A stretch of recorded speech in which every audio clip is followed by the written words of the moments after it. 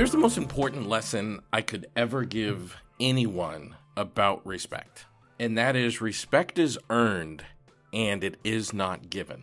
I used to think that people would be respectful because that's the way that they should be, but it's actually taken me a while to learn that people don't just naturally, inherently give respect because they should. You have to earn it. In fact, you have to demand it. You have to command that people treat you with respect. And I want to talk to you today about how to actually go about doing that. I want to talk to you about today about my own journey towards commanding respect from people, how I learned it, the role it played in my life, and the way it impacts me now and the way I move through the world. So welcome back to the Aha Moments, where every day I share the lessons I've learned in my work as a psychotherapist and in my life to inspire you to live your very best life. Of course, I'm your host, Elliot Connie, and I want to tell you a story from my childhood, and then I'm going to tell you a story from adulthood and connect them to how I behave now. But when I was a kid, I had a bike. It was a Huffy. It was the brand of bike. And it was cool. I loved my bike, and that's how I got around. It's what I did. And one day I went to an event. I was playing football, and we had an end-of-year party. And all of the ages of football were at this party. And I remember riding my bike to the event, and one of the kids on the older team was, destroying my bike, kicking it, throwing it against the wall. This was a real troubled kid. I now know he grew up to be a really troubled adult. But at the time, I didn't know that. He was a tough kid, and he was, for whatever reason, just throwing my bike against the wall. And I didn't do a thing. I remember being intimidated and being scared, and I literally just pretended it didn't happen and just, walked into the event. And I came out to my bike completely destroyed. Now, this was over 35 years ago, and I'm still embarrassed and ashamed of that. I should have walked over and punched him in the nose. Even if I was going to get beat up, even if it was going to end badly, that's how you command respect, is by standing up for yourself.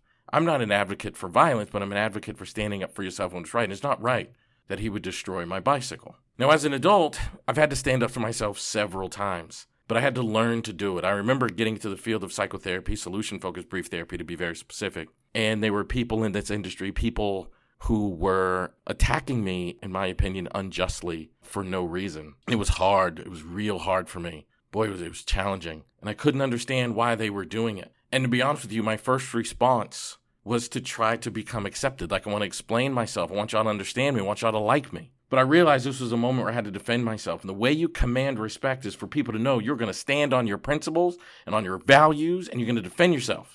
You're going to be unwavering. And there have been times in this profession where I had to defend myself, so much so that I don't even care what happens to my career, what happens to my reputation. I don't care about none of that. I am going to 100,000% defend myself against the wrongdoers who are doing wrong things.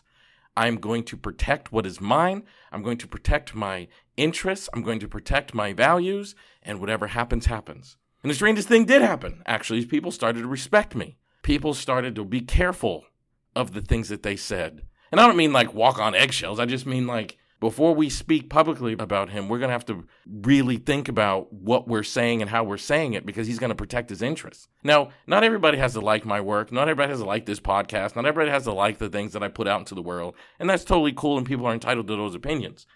But you do have to speak respectfully about me, or I'm going to take issue with it. I'm going to address it appropriately. I've had to learn to become that. I've had to learn to accept, I have worth and value.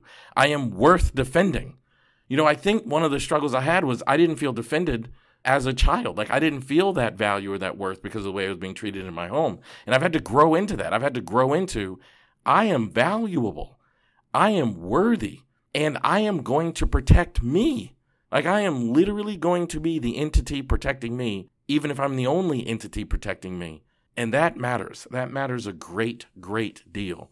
So I wanted to share that with you because you are worthy too. And you should protect yourself. You should protect your values and your honor. I know that might sound hokey, but you should protect yourself and your honor and stand up for yourself and the things that you believe in. And like I said, I was pushed to the point, I don't even care what the outcome is. I'm going to stand up for the things I believe in. And I hope I've inspired you to do the exact same thing going forward in your life. So thanks for being here. Love you guys. Please share this podcast on your social media platforms, or even with one or two people in your life that you think would hear this and it would make a difference for them. And speaking of social media, please follow me on social media. My handle is @ElliotSpeaks on Facebook, Instagram, and Twitter. Make sure you spell Elliot with 2 L's and 2 T's, or you can just search my name, Elliot Connie, and you will find me pretty easily. If you haven't done so already, please subscribe to this podcast. You can do that on your favorite podcast platforms, Simplecast, Google, wherever you enjoy listening to podcasts. You can also become a VIP listener by subscribing on Patreon and getting access to bonus content, which includes extra episodes each week and transcriptions from each and every episode. Thank y'all so much. Love you for being here. Can't wait to see you tomorrow.